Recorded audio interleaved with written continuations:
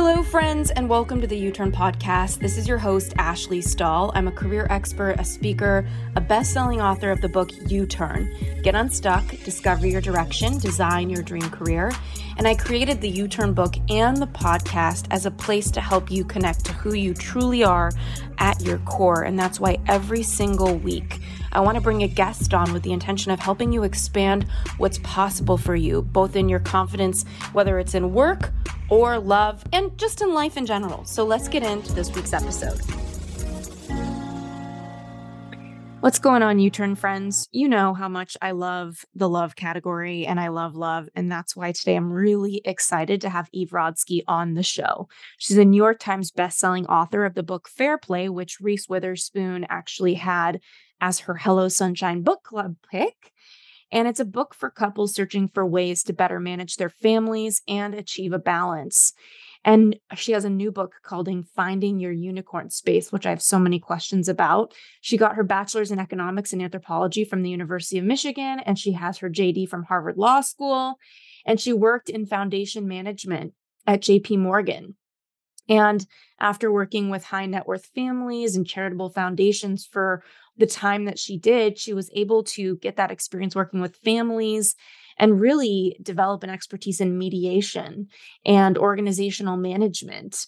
And so I have so many questions for her around what is fair play and what is the unicorn space, and how can we deepen our relationships with our partners, with ourselves, and create more harmony with our families on all sorts of different levels. Let's talk about the holiday season, my friends. It is filled with end-of-year celebrations, gatherings with loved ones, traveling, cozy nights in, wild nights out, and yummy treats. This year, I've been really focused on not letting my sweet tooth get the best of me. We all know it happens to me. And I found the perfect remedy, Soul CBD's tinctures. Not only are these tinctures tasty and sweet, but they also calm my nerves. Navigating the holidays with stressful travel and end-of-the-year work rushes, having some extra support to calm my nervous system and reduce inflammation has been so key. Just a few of Soul CBD's drops will do the trick. This powerful tincture is convenient and portable. I always throw it in my purse or my bag, so relief is just a drop away anywhere. You can spice up your morning coffee with the pumpkin spice tincture, or you can place a few drops of peppermint under your tongue for a perk of sweetness, and also add some lemon lime tinctures to your sparkling water at a holiday party. It's so easy, it's powerfully calming, and it's absolutely delicious. Soul CBD has an epic discount to share with the U-Turn community of 15% off your order. Just head on over to ashleystahl.com/soul.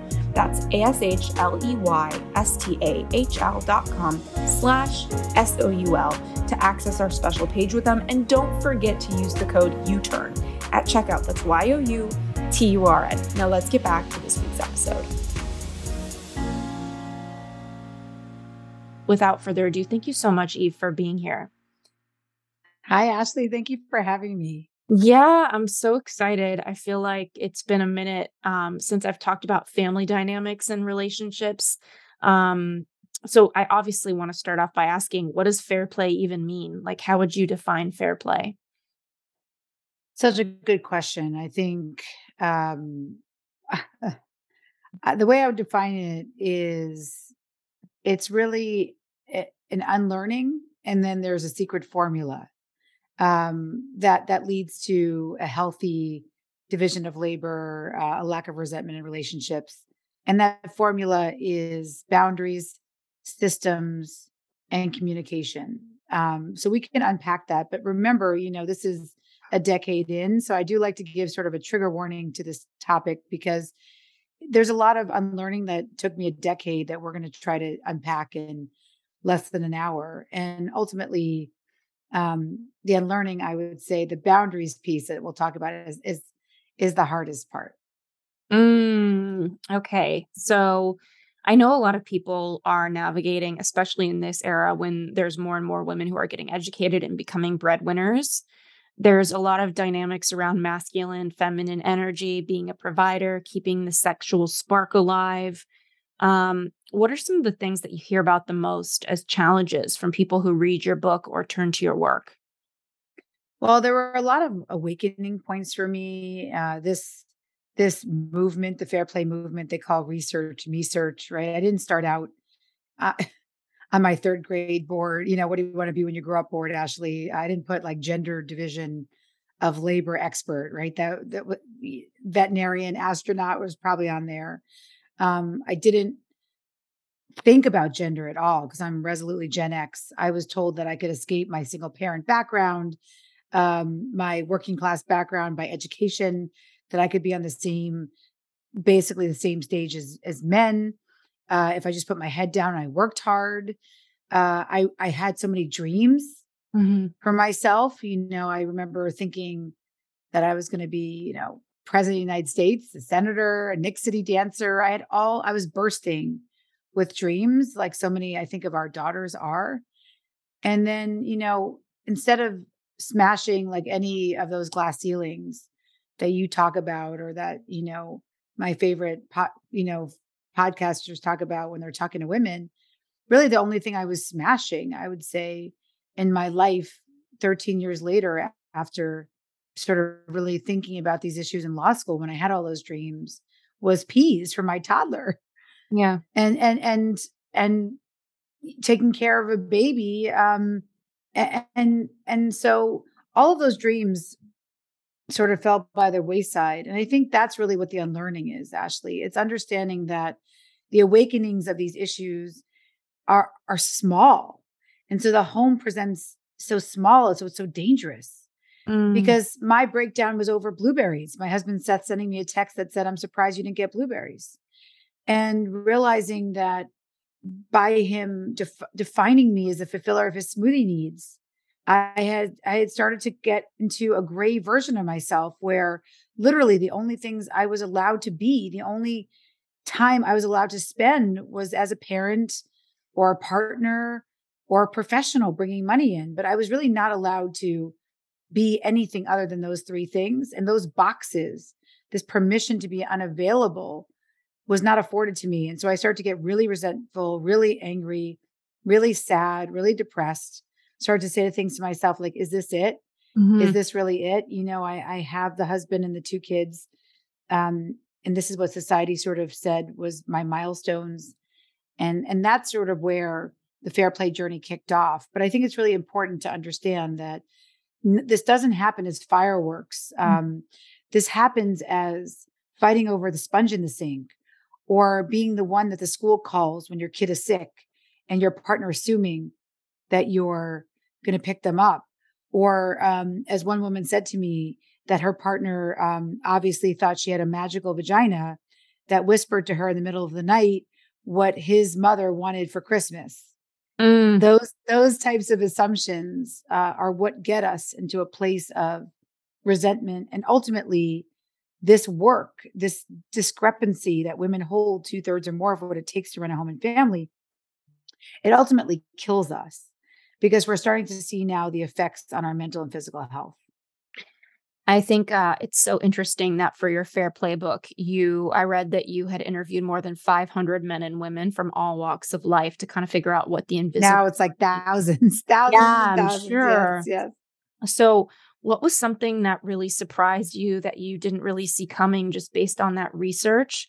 And also, you remind me, and I can't recall what guest we had on the podcast, but she was arguing that most people say relationships fail because of communication, but they fail because she said it becomes competition, like tit for tat. Like, I did this for you, so now you need to do this for me, and all these resentments building up. So, yeah, first question, just like what surprised you about what you found in all of those interviews? Um, and then I'll take it from there.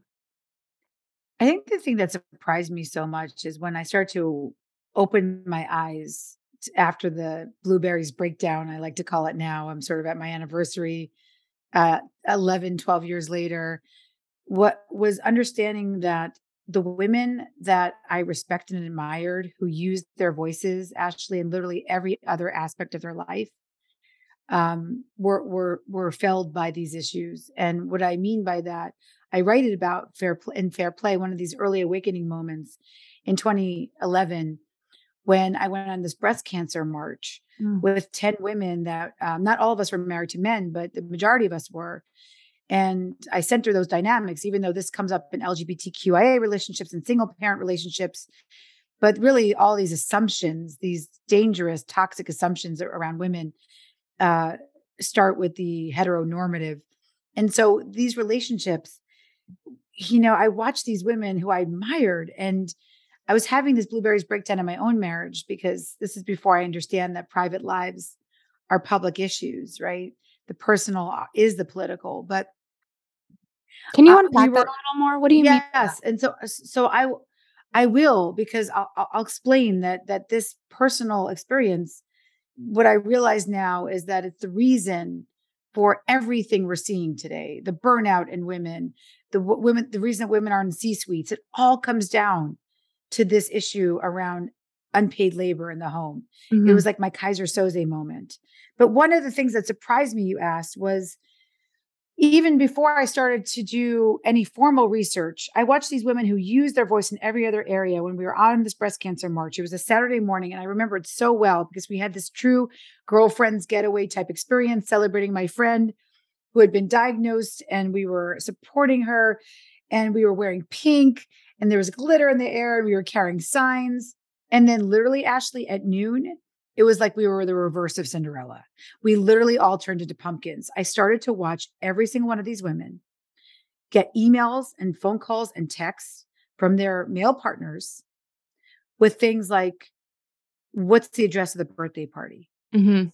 You didn't leave me a gift. Mhm. When is the babysitter coming? Uh, where is Hudson's soccer bag? Mhm. Do you want me to take him to the field?" My favorite was my friend Kate's husband, and his text said, "Do the kids need to eat lunch?" That's amazing. And this is not the first time a Yeah. child has ever needed a meal or that they've gone to the soccer field. But what was so depressing to me that day was that every one of those women left me. They did not come to lunch, and they told me they left their partner with too much to do. And Yeah. Ashley, the pain of watching these women go to get Hudson's soccer bag and bring a perfectly wrapped gift to a birthday party, that pain, and the resistance of that day where I asked those women to count up how many phone calls and texts we received. And I talk about this in Fair Play, that we had 30 phone calls and 46 texts for 10 women over 30 minutes. That was the beginning of this revolution, that I understood that it wasn't just me, Ashley. Yeah. It was the most powerful women in the world. Some of them, I had an Oscar winning producer with me and the head of stroke and trauma at a major hospital in LA. All of these women were being affected by the assumptions that they would still, even if they were the primary breadwinner in their home, do more of the unpaid labor in their household. Okay, that is such a poignant moment. And I also know that there's a lot of women in my life who have made an empowered choice to say, hey, I want to step back in my career. I want this experience of motherhood, and I want my partner to go all in on his career while I take on this weight. And yet, I know that that impacts the dynamic between two partners no matter what, for better or And I will say to you, I don't think it's an empowered choice. okay. So I tell me a don't. little bit more about that.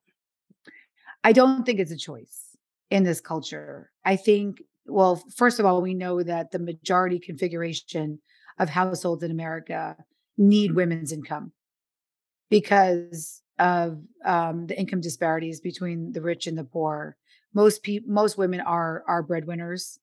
And in fact, over 80% of Black women are breadwinners. Wow. So I think it's a privileged choice that you can make, but it backfires Mhm. because what happens is, and this was happening to me in my marriage, was that I'm more highly educated than my husband. I chose to work in the nonprofit sector. Mm, I made $42,000 a year as the CEO of a nonprofit, but I could argue my work was more important than Seth's work. mhm. However, he started to get more into entertainment and private equity, and he started to make more. As he made more money, it made sense for me in my mind to take a step back from my work because he made more money than me. And so that assumption that I was supposed to do more unpaid labor because he made more money than me started to impact our marriage in highly negative ways. And I could have argued back then that I thought I was making an empowered choice. But in fact, I was making a toxic choice because I was believing that I deserved to do all the housework and childcare for my family for four reasons. One, because my partner made more money than me. Two, because I assumed I was a better multitasker and somehow I was wired differently. And I knew more than Seth did. I knew that that was a hungry cry and not a sad cry. I knew what my kids needed, that they wanted the pink sippy cup and not the blue one. And then I assumed that in the time it took me to tell Seth what to do, I could just do it myself.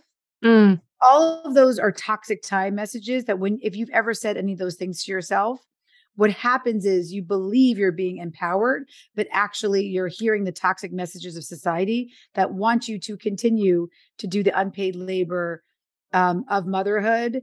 And it ends up really impacting all of us, our mental and physical health Did in you the know long that run. around the age of 25, your collagen production begins to slow down? While collagen is linked to youthful skin and that vibrant glow we all want to maintain, it's also a vital component of your overall health. Collagen helps your bones, your joints, and your muscles function and remain strong and mobile. With so many supplements out there, I wanted to share the best collagen I could find, and it's Isagenix Collagen Elixir. It's become a quick favorite of mine. This collagen contains hydrolyzed marine collagen, sustainably sourced from deep sea fish. Marine collagen has high absorption rates by the body, making it a great option if you're ready to really nourish your body from the inside out. I treated my mom to this collagen and I noticed her wrinkles on her face started to disappear just in 4 weeks. Obviously not all of them, but some of them, and it was so exciting to know that each serving is composed of 5 grams of marine peptides that you can enjoy anytime during the day. Simply visit ashleystahl.com/collagen now to get your order. And when you sign up for a subscription to receive your collagen elixir each month, you get discounts and delivery perks. That's ashleystahl.com/COLLAGEN.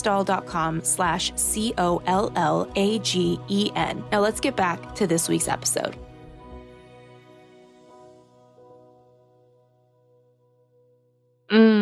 Okay. And so I also know that there's just like a romantic spark challenge that everyone faces at one point or another. And I've read all of the psychology books. I have a master's in psych of like the romantic stages and what's going on with the brain. And I know that this unpaid labor phenomenon is an undercurrent of all of it as well.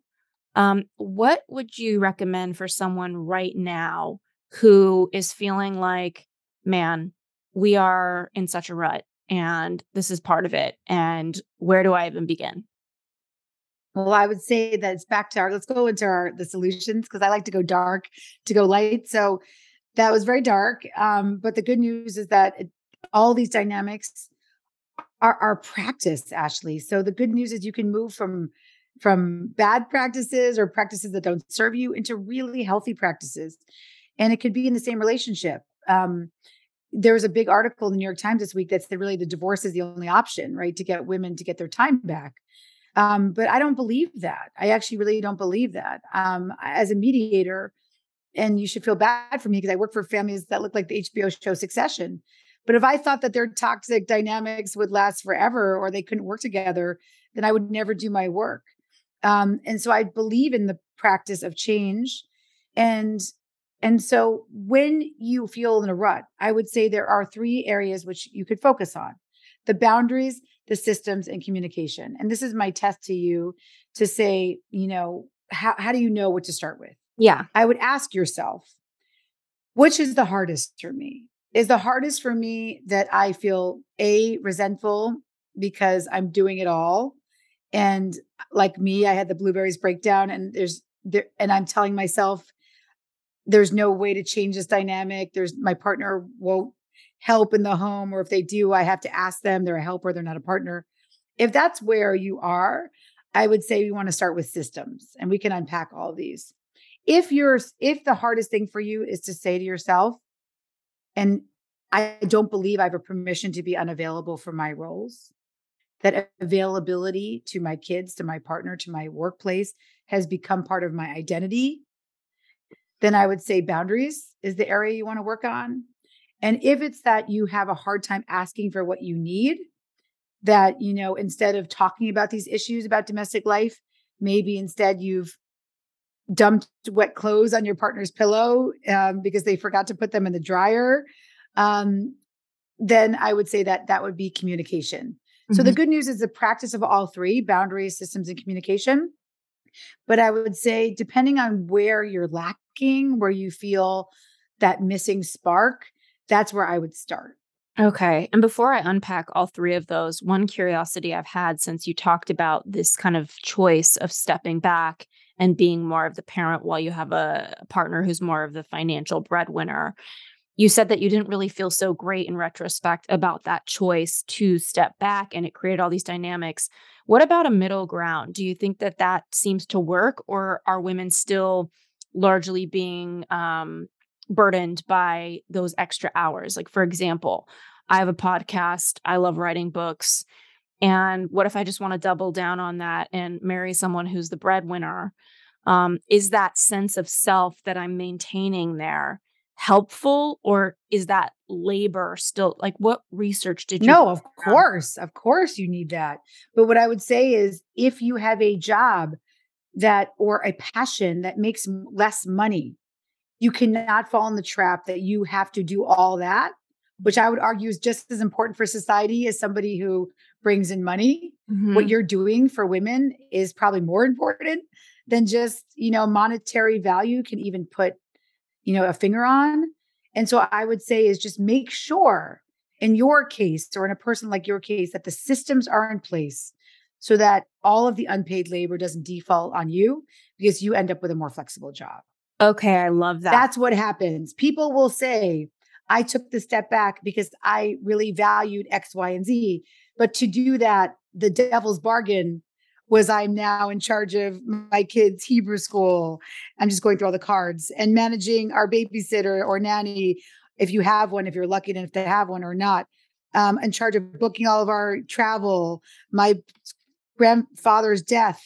I'm in charge of picking up the kids from school when they're sick. And you just go through all of these cards. There's 100 fair play cards. Started as a should I do spreadsheet right after the breast cancer march, Ashley, as I talk about, but it turned into a system, 100 cards that represent all of the unpaid labor you can take on. And we know now that women who identify as working full time, again, whether it's a podcast or you're writing, and they're doing more than 67 of the 100 tasks, or what I call the cards, we know that you get physically ill. Mm, And so I just want to make it very clear that Seth and I don't look at our time anymore as money. mhm, Seth and I look at our time as we only have 24 hours in a day, and mhm. we each get time choice over how we use that day. And that was the biggest breakthrough, Ashley, that he said, okay, I don't care who makes more money. You have shit that's valuable to you to do, and I respect it. And I do too.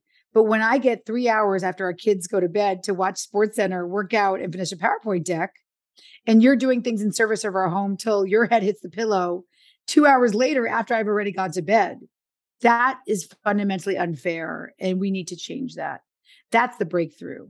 Got it. Okay. So I have obviously all the questions around those three areas that you mentioned around boundaries. Can you kind of just start unpacking each of those for everyone who's taking notes, and help Yes. people kind of self-identify of where do they need to begin? Because you kind of gave some pointers on which situation they might be stuck in. So the good news, well, we just started to go down the route of boundaries, and that's the hardest one. So maybe we'll save that one for last, because how we view our time has been the hardest thing, and it's why I write to women, because Hmm. we have to unlearn a whole lifetime of how we've been perceived, how our time has been perceived. So let's do that one second, maybe, and we can end on communication, since all of communication comes from setting good boundaries and having good systems in place. So let's start with systems, because that's the easiest one. So Okay. if you're the one saying, I'm just burnt out, I'm overwhelmed from all the crap that we just started talking about, for being the seasonal items store of our ornaments and tidying up and dealing with the auto registration and planning our kid's birthday party and being the calendar keeper and paying the bills and doing the charity and good deeds and community service for our family and planning weekend plans and teaching my kid how to ride a bike and on and on and on, then we'll start with fair play because unicorn space is really the boundaries book. So the beauty of systems is that this is the easiest part, Ashley, because we've been doing it in the workplace for 50 plus years. I will not be on your team. I know it. If I came into you and said, Ashley, what should I be doing today? I'm just going to wait here until you tell me what to do. Yeah. Right. We know that, and everybody, yes, it's funny. We laugh because it's so antithetical to how we would operate in any professional capacity. But then we have partners who actually do that in their home. And so it's so strange that we would do something so different in our most important organization. And so that became the way fair play came into existence was, as I said to you, I mentioned earlier, I started with a spreadsheet like every type A Gen X woman. I thought a list could save me. And I called up those women from the breast cancer march. And I spent 9 months on something I called the Should I Do spreadsheet. It became viral before things were viral because we didn't really have social media back then in the same way. This was 2011, but it was sort of going community to community. It was 98 tabs, Ashley, and 2,000 items of invisible work. And that spreadsheet I finally sent to Seth and with no context, which is ironic since I work as a mediator. And, just I can't wait to discuss email to him with this 9-month curated spreadsheet. And That sounds like a really fun time for both of you. yeah, it was really fun. He said, we didn't even get a response that was in words. It was just like the pixelated early version of like the monkey covering its eyes, monkey. And so this idea of a see no evil, right? It's really easy to try to put the genie back in the box. But the truth is that once you see the unpaid labor, it's hard to unsee it. And so once I realized that a list didn't work, and at the time, sort of eat, pray, love was the narrative. Like I could eat, pray, love it out of my marriage, but I had kids. I didn't really have the privilege to do that. I was trying to figure out, what do I do? Do I just resign myself to doing all of this work after spending all this time illuminating it? Because sometimes if you unleash consciousness, but you don't have a solution, Ashley, it's even worse. Mm. And I had unleashed consciousness for myself. And so finally, what I realized was I had to ask the most important question I've asked in the past 10 years. And that was, I work in organizational systems. So what if I just treated the home as our most important organization? Would the systems that I teach work for my own home? And was the beauty. The beauty was yes. And one of the most common and important systems breakers and most important things that you can learn is the power of context, not control. If you control somebody, they are not going to work well for you. If you give them context and you empower them, it changes the whole game. And so once I understood that, how does that look? Context, yes. just for people who well, I'll give you the context. Exactly. So the second question is what became the second most important question I've ever asked, because I want to understand how that works in context. So in the workplace, we call it the directly responsible individual. Ashley's responsible for the financial forecast, right? You don't go to a restaurant, and if you do, this is not good, where you have two waiters, because then what happens is somebody's going to forget a meal. You don't want to go into your most important brain surgery and see two surgeons show up and say, we're both going to be sort of working together and winging it, right? You need somebody in charge. That's what happens. That's called the ownership model, the directly responsible individual. So when I knew that was something that works in the workplace, I was trying to get who was in charge in the home. And Ashley, that was the hardest thing. So I would say, who's in charge of groceries? We both are. Okay, well, who does the holidays? We both do. Okay, who helps out with the hard questions for the kids? Like, what's a blowjob? Well, we both answer those. Who gets gifts for the kids? We both do. So I was starting to get really frustrated Mhm. because we know that men overreport what they do and women underreport. And I could not get any straight answers. So this is how that you, what you just asked, how you break it down in the home, this directly responsible individual context, not control. I finally asked the question that broke it. And the question that broke through the data 10 years ago was, how did mustard get in your refrigerator? It's the most beautiful question. You can ask it in 17, I asked it in 17 countries because condiments are popular everywhere. And this is what happens. Even in the Nordic countries that we think we're doing it so much better than us, women married to men or partnered with men were the ones saying that they noticed that their second son, Johnny, liked French's yellow mustard on their protein. Mhm. Otherwise, they literally wouldn't eat the turkey. They had to be doused in yellow mustard. Mhm. That's conception. In the workplace, we get paid big bucks for noticing new ideas. Mhm. And then women were saying they were the one noticing that the mustard was running low and getting stakeholder buy-in from their family for what they needed on the grocery list. I mean, they didn't call it stakeholder buy-in, but I was listening for that. And I found out that that stage, the planning stage, again, which we get paid big bucks for in the workplace, was also falling on women. Mm. And then the reason why they were saying both is because their male partners were stepping in at execution, the last step, and they were going to the store to purchase the mustard. But they bring home spicy Dijon every fucking time, Ashley.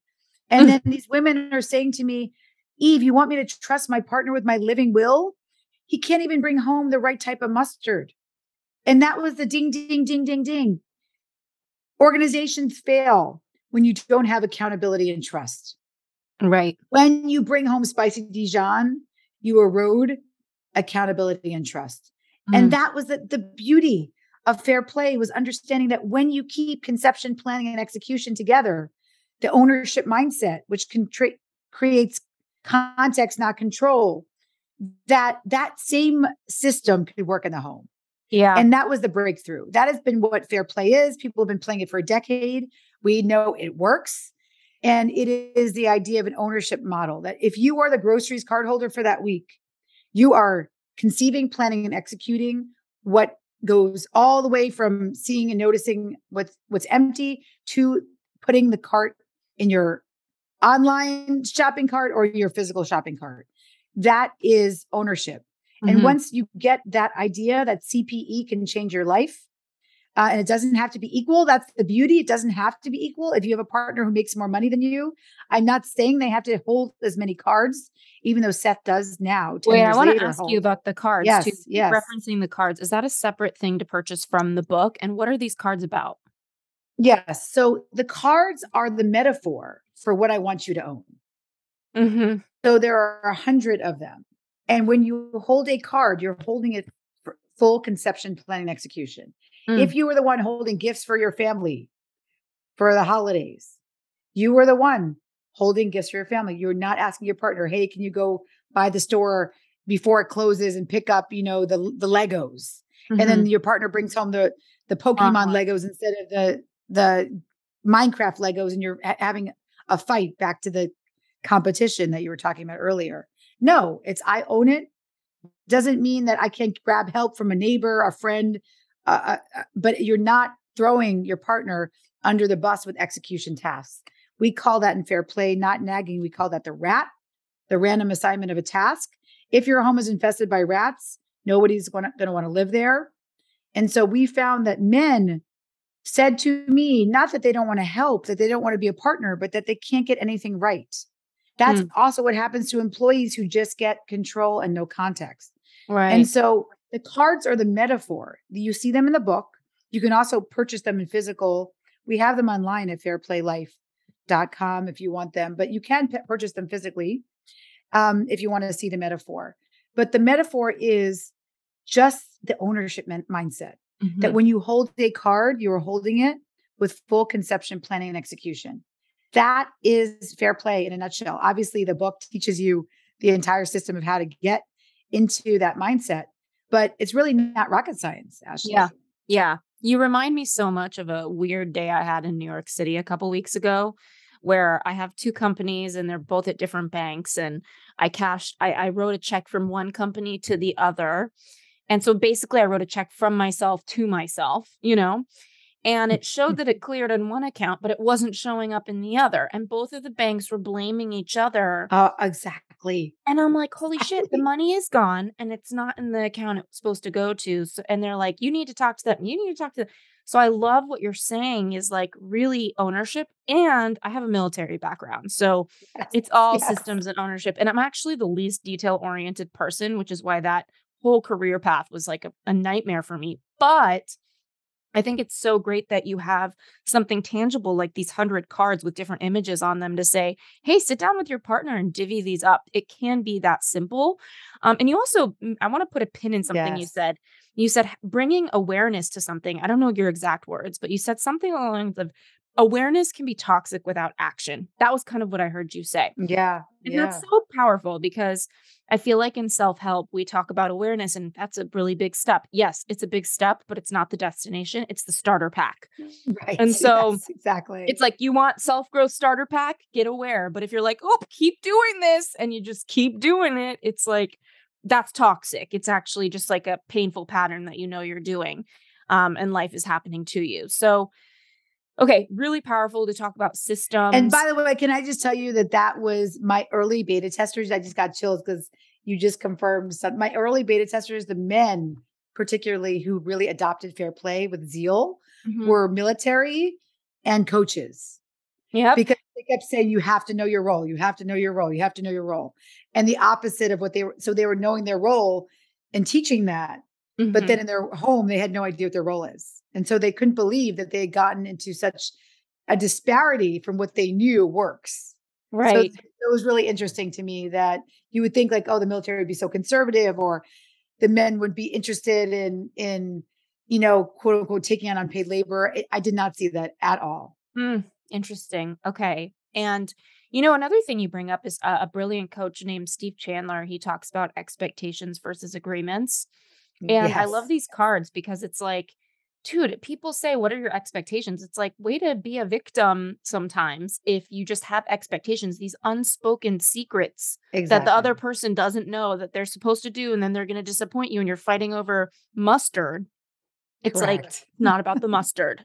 Come up with an agreement. People like to honor their word, but they don't like to have, expectations that they haven't agreed to pushed onto them. Okay, so we also. Exactly. By the way, that is the key. The key here is that each one, I love that you just said that because what I call each of these cards is a mini agreement Mhm. because I'm a lawyer, right? So these are mini Oh my contracts. gosh. If you were in charge of gifts for the family and you just end up putting $100 bill or a $5 bill in every gift card for the holidays and the tree underneath is not wrapped with anything, right? Mhm. That may be fine for one person and not fine for the other. But if you've never spoken about it, Mhm. if you've never spoken about that, you have no idea what the other person's what I call the minimum standard of care that Mhm. comes out of the law and medicine. And Mm. so that's why each one of these cards is a conversation and a mini agreement. So I love that you said that.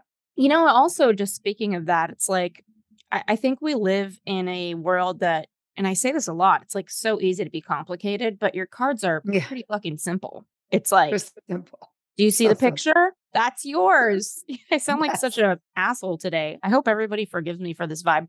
Okay, No, next. you don't. I'm sorry. I think I put you in an angry vibe because I No. get so mad. I get so mad about these issues, but I really do think the beauty, like we said, is that there's a solution. I want to also bring up something powerful that I learned through a conversation with a friend around this stuff. She married a man who is very wealthy, and she's taking on like three full-time jobs to manage their life and, children and all of these things.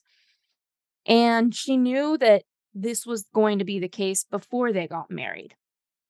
And so one of the things she said to me was, why make him wrong when I chose him knowing this was what it was going to be? And I want to kind of point that out because I think that, yes, things happen, life happens, and then you kind of need to go through that whole process that you're talking about with your partner.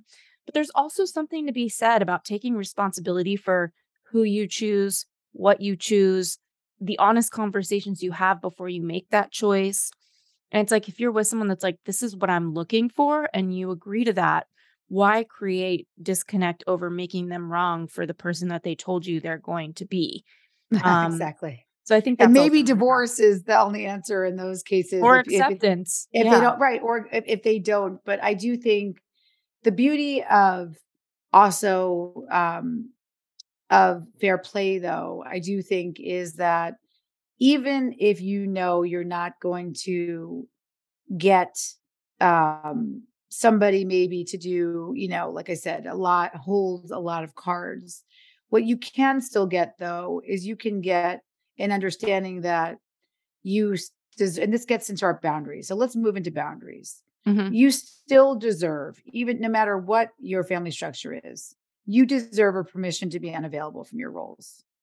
That is it. You deserve to wake up some days and say, the most important thing I will do today is something that is not related to my role as a parent, not related to my role as a partner, and not related to my role as a professional. And by professional, I mean anybody who works for pay or who works not for pay, but does something important in their life. And I call that unicorn space.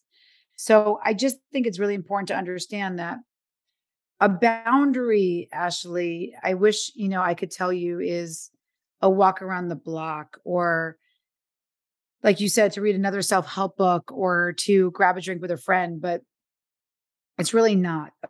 A true boundary is being able to say that you're consistently interested in your own life.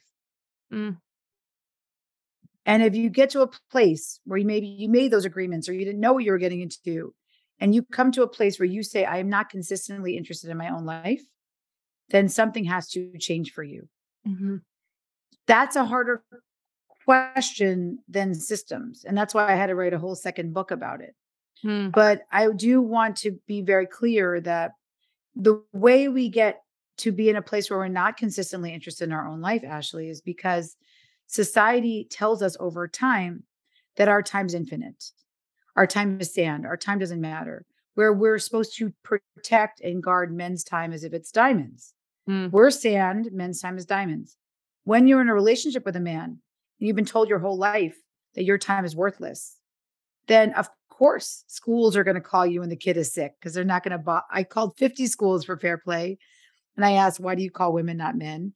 And we got mostly answers like, we don't want to bother men, right? They don't pick up this idea of protecting men's time. If women enter a male profession, salaries automatically come down. mm, We tell women that breastfeeding is free when it's an 1,800 hour a year job. mhm, So it's much harder to set a boundary in a world, in a society where we've been told that our time is worthless. And so that's the unlearning piece here, that your time is diamonds, mhm, regardless of your family structure. You can understand this point that you deserve a permission to be unavailable from your roles. mm. Shine bright like a diamond. Yes, exactly. That's it. Okay, and I wanna point out for everyone that I think when we talk about boundaries, it's, like, really defining that because some people think they have boundaries when really they have barriers. They put walls up, and it's like, to me, a boundary is, this is something I need to do to keep myself intact, and it's like a loving act of, Mhm. awareness and request. So I encourage any of you to think about what And boundaries by the mean. way, what you just said, that it is a loving act to yourself. But I was just talking to Dr. Becky Kennedy about this. And what we both, where our work collides or intersects in a beautiful way, is to understand that when you do that loving act for yourself, as Ashley just mentioned, do not expect cupcakes and rainbows and fireworks. When you set boundaries, other people experience discomfort. Mhm, They do. If mhm, you say that you're not going to be at your kid's recital because you're going away to be with your friends for a weekend, you're not going to get, oh, mommy, I'm so happy for you that you're not going to be here for my recital, right? You're going to get, oh my God, you're not going to be there. This is my most important day of my life, And so you're going to get internalized guilt and shame. You're going to get a lot of, okay, again, thought you just went away. I thought you just took that dance class. Did you Mhm. just take a walk? Wasn't that just yesterday? You're like, yeah, I take a walk every single day. So the point is that do not expect cupcakes and rainbows and fireworks when you set that boundary. Other people in your life will experience discomfort. I love what you're sharing, and I wanna point out that between partners, that kind of language where there's, like, guilting and shaming is just a form of manipulation and not c clear communication. Like, "You just did this," versus, "Oh, I really would love to have you here. Are you sure you need this for you?" Um, Ooh, communication. So I guess let's just do that really "Oh, fast so then we perfect. can I'm say just all here to boundaries, set you up, girl." systems, and communication. So yes, exactly what Ashley just said, that a lot of people are actually not communicating. We are not communicating in a way we are communicating, but we're not communicating in a way that our partners can hear us. And so, as we said earlier, where we're going with this solution is decide where you feel like you want to focus. First unlearn, sit with this information for a little while and then say, you know what? It's really the boundaries that resonated with me. It's really the systems. But if it's communication, what I will say is that one of the most interesting things to me, back to the corporate practices, Ashley, was that almost everybody I spoke to is in some regular communication with their team, with their whether it was factory workers all the way up to the C suite, people who work have some sort of regular communication with their staff or their boss or a manager. Whereas in the home, we can literally go years without having a conversation that where emotion is low and cognition is high around domestic labor. Mm, It's literally, you can go a decade. wow. And it's so interesting to me. I will hear things from people that like, well, yeah, I had a conversation over laundry, but my partner never did anything about it. So I just took the task back myself. Boy. And I will say, well, when did you have that conversation? And Ashley, I'll hear things like, I had it 6 years ago. So I laugh because that's like me saying to you, if you were my trainer, are you physically fit? And I would say 100%. I ran on the treadmill. Oh, when did you do that? 6 years ago. So, what I'm here to say is that if you know anything about exercise or meditation, or um, it's that people will call it a practice. I'm here to tell you, sure, those are important practices, but there will literally be no more important practice in your life than communication. And we don't practice it. We have one conversation 5 years ago and we shut the conversation, we never have it again. I'm here to tell you that the most important thing you can do with communication is treat it like exercise, Mm, where you literally schedule 5 minutes a day to check in with your partner, to check in with your kids when emotion is high, cognition is low, and to talk about these issues then, to not give feedback in the moment, to wait for it, to hold it. That was the hardest thing for me to learn, to hold my feedback. But doing that was one of the most easy yet hard and most powerful things I've ever done, Ashley, mm. was instituting that check-in. I love that so much. My friend has a Sunday coffee check-in with her partner every week, and she swears it's what's kept her relationship so beautiful. And I'm seeing someone new who, by the way, is very messy. So I can't even imagine what that future will look like for me with these conversations of domestic labor or whatever. But No, no, no, that's why you're doing it now. exactly. I know. Last night he's like, I'm kind of messy, huh? I'm like, yep. Anyway, I'm so grateful that you came on, and I see that you have the 3 C's to creativity, curiosity, connection, completion. I mean, you have so much content in your book, so I hope that everyone picks up a copy of Fair Play. Where can everyone find you, and who should be reading The Unicorn Space, your new book? Well, unicorn space, I would say, is if you're feeling burnout or languishing, it's really a book that goes into the positive psychology downfalls of chasing happiness and really what to sort of center instead, which is, as you said, sort of curiosity, connection, and completion. It's really a program for the boundaries piece. Fair play is a program for the systems and communication piece. So, what I would say, Ashley, if you were in a new relationship with someone that you perceive as messy, or luckily they're perceiving it too, which is even greater, Yeah, amazing. Awareness is is the that start, but they're not doing anything. exactly, exactly. Well, because you haven't done anything yet, right? So, I will say that you could read Fair Play together and start having conversations. A beautiful thing back to, I will just end with this sort of this gift. Unicorn space is really based on a foundation of equal trust and respect around each other's time, and understanding that time apart is some of the best time for us to be connected with our other person, because having our own life is really a very sexy thing. That unavailability is very sexy over time. It allows you to have things to talk about other than, again, just your roles. And so, but some of the beauty of getting to a place of, where do I want to be in my life? What excites me? All the things, Ashley, that you talk about. I would say for understanding where you are in the phase of life is really important for whether or not fair play is for you or unicorn space is for you.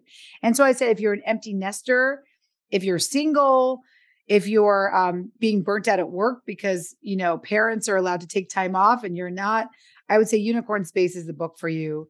If you are about to enter a new relationship and you're already saying, oh, this could be a potential issue, I'd say read Fair Play together, watch the Fair Play documentary, because then you can have some humor around these difficult conversations early before, it gets to be a blueberries breakdown. I know it's never about the blueberries. It's never about No, the mustard, is it? no, Anyway, thank you never, so much never, for ever. coming on the show. Where is the best place for everyone to follow you? Fair Play Life on Instagram is fun because we share all the latest data.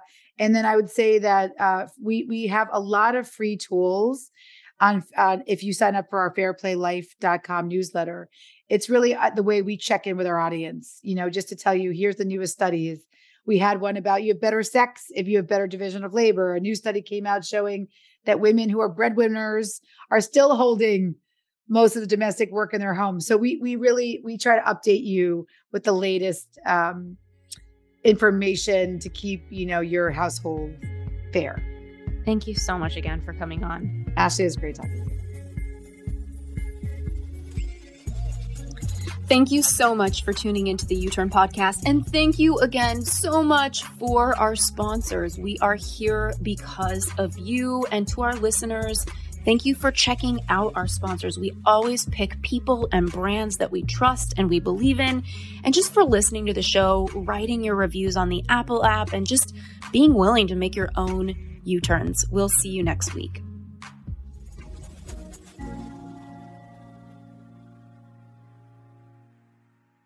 This episode is brought to you by the Yap Media Podcast Network.